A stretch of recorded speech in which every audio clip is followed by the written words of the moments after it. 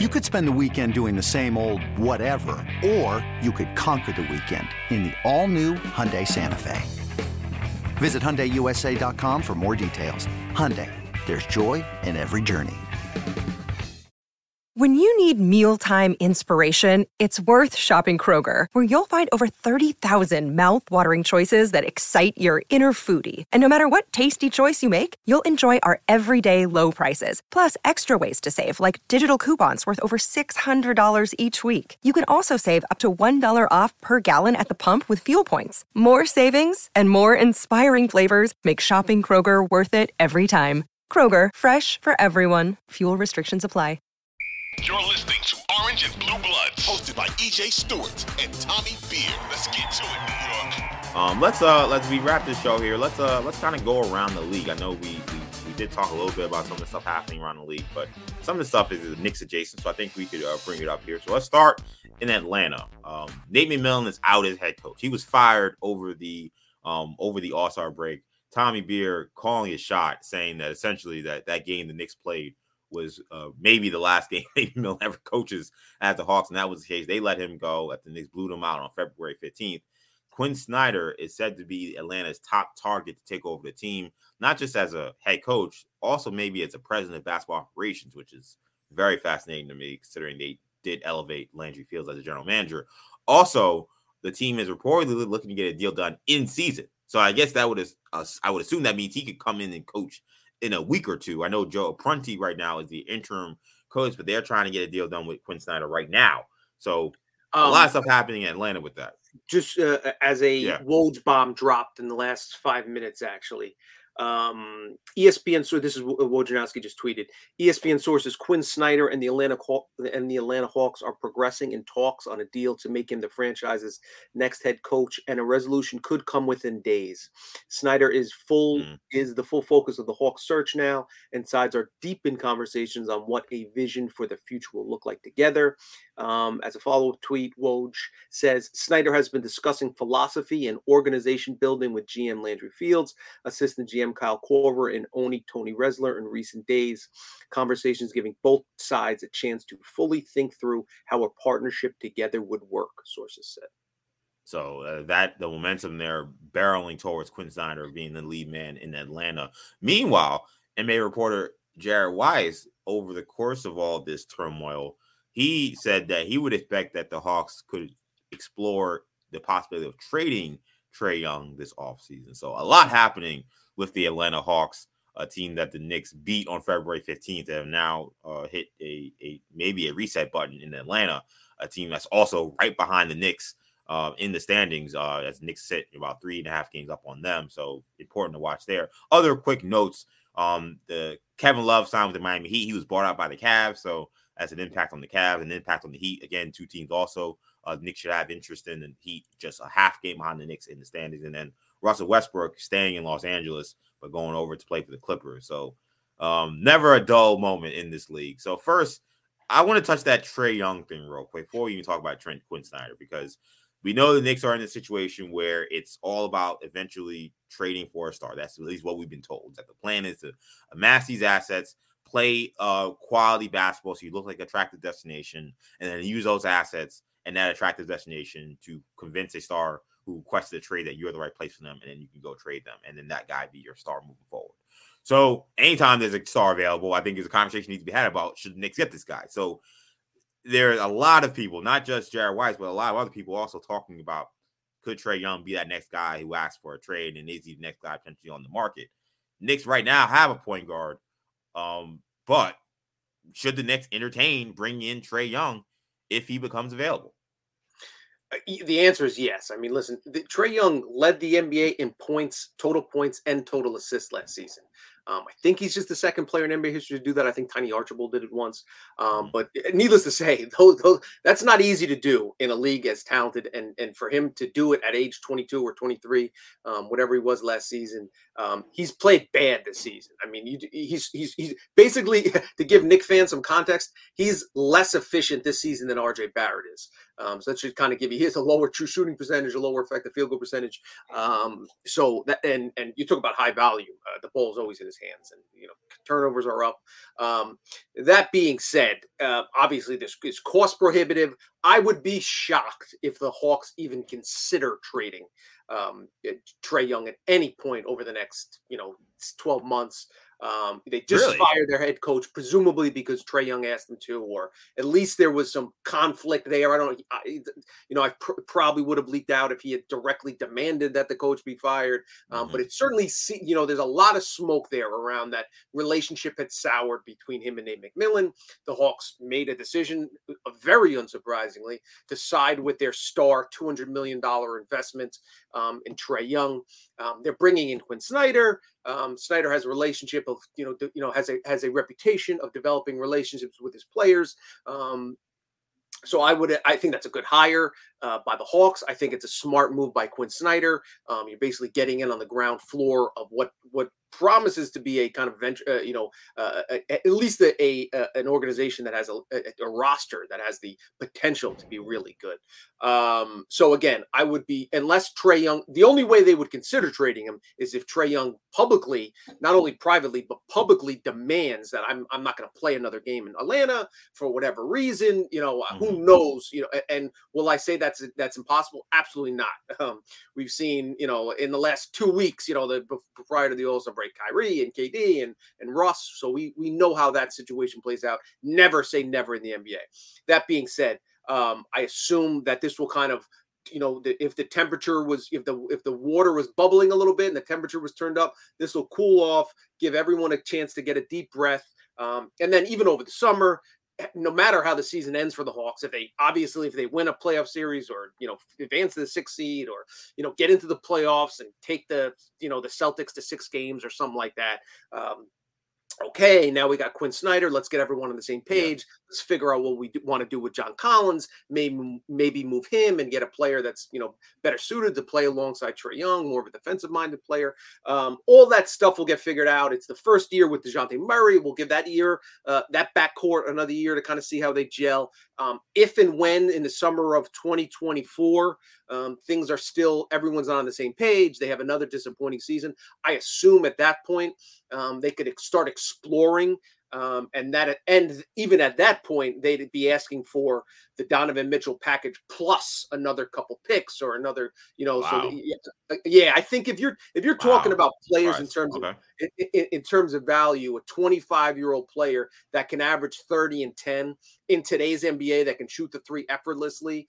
Yes, he's a defensive liability, but plenty of other players are. I just think that plenty of other franchises would love to have Trae Young as their centerpiece. In terms of statistical production, there have been very few players in league history that have been as productive over the first few years. And just in terms of the way the game is played, 3-point shooting, ability for point guards to penetrate into the paint, how important that is, the way the calls are officiated, just favors a guy like Trae Young more than at any point in NBA history. That's just I think, again, he's a very valuable piece. So I would expect the Hawks to do everything within their power to keep him happy and keep him in Atlanta. Another day is here and you're ready for it. What to wear? Check. Breakfast, lunch, and dinner? Check. Planning for what's next and how to save for it? That's where Bank of America can help. For your financial to-dos, Bank of America has experts ready to help get you closer to your goals. Get started at one of our local financial centers or 24/7 in our mobile banking app. Find a location near you at bankofamerica.com/talktous. What would you like the power to do? Mobile banking requires downloading the app and is only available for select devices. Message and data rates may apply. Bank of America N.A., member FDIC. I'll be honest, I'm a little surprised at the bullish praise for Trae Young. Not that he's not a extremely talented player.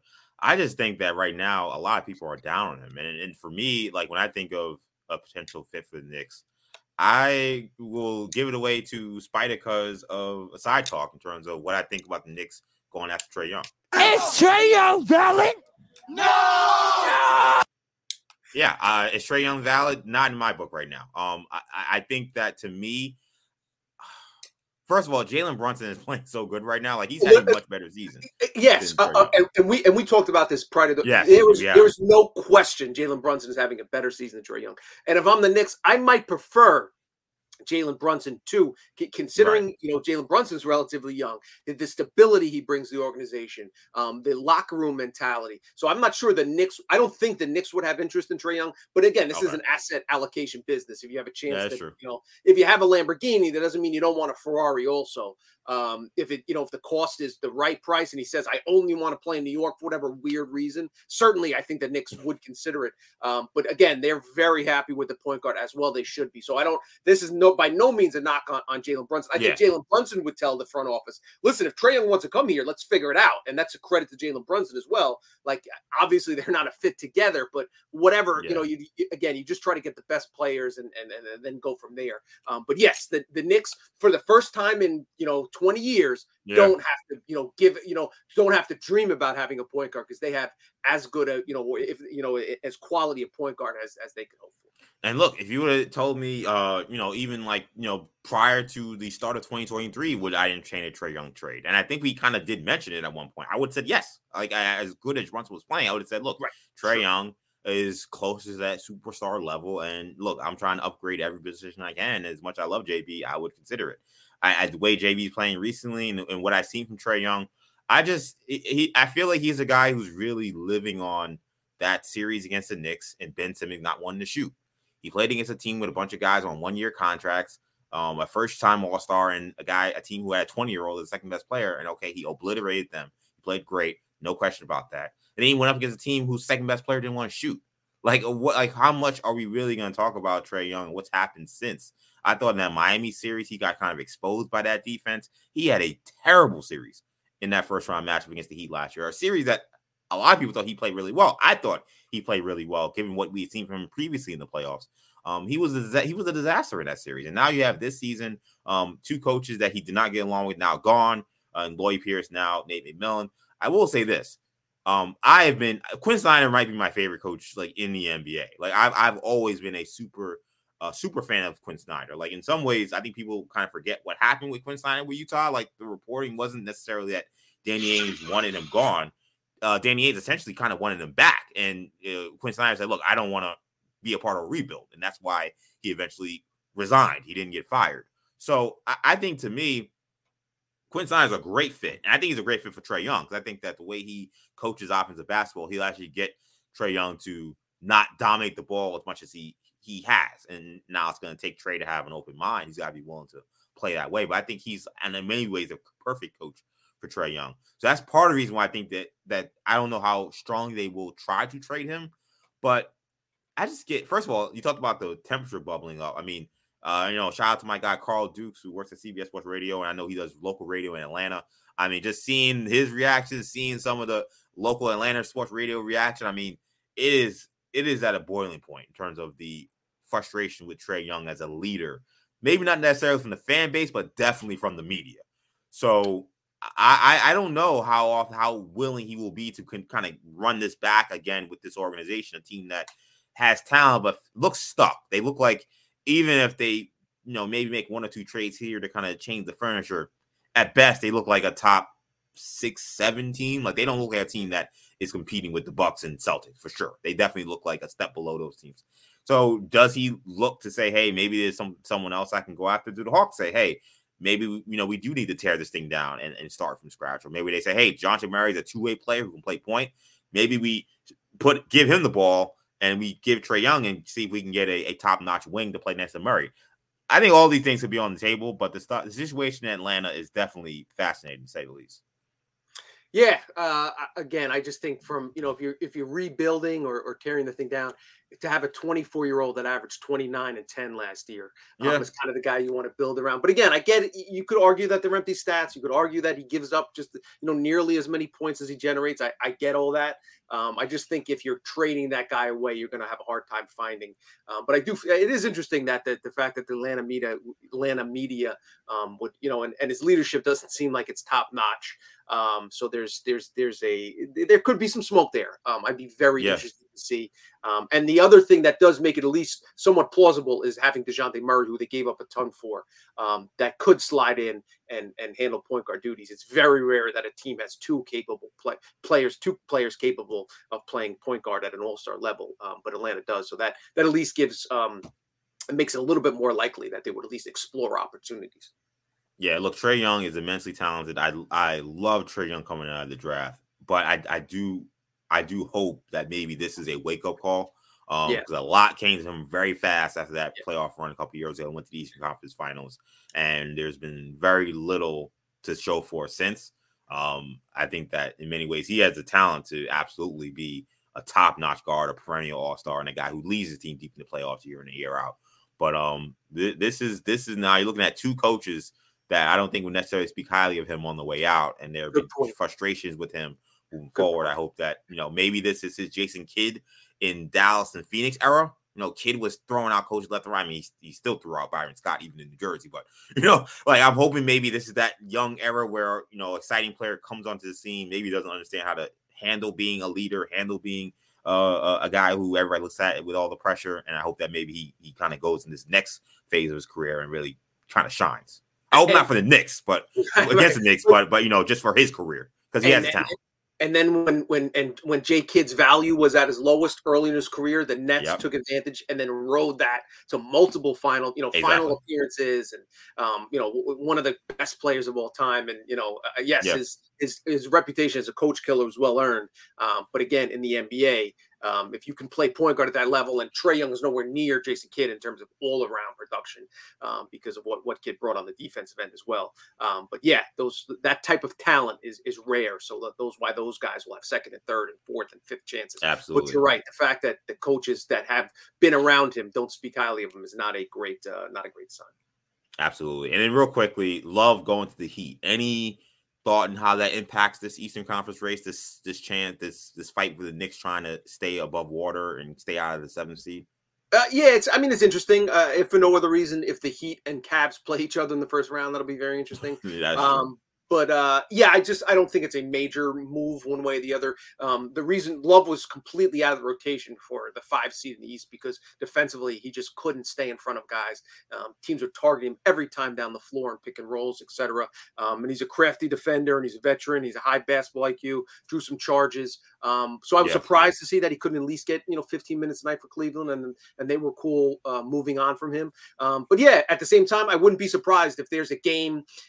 Maybe it's against the Knicks. The Knicks play the Heat 3 times over the final 5 weeks of the season here, where he scores 18 points and knocks down 5 threes, and really gives the Heat a big bump off the bench.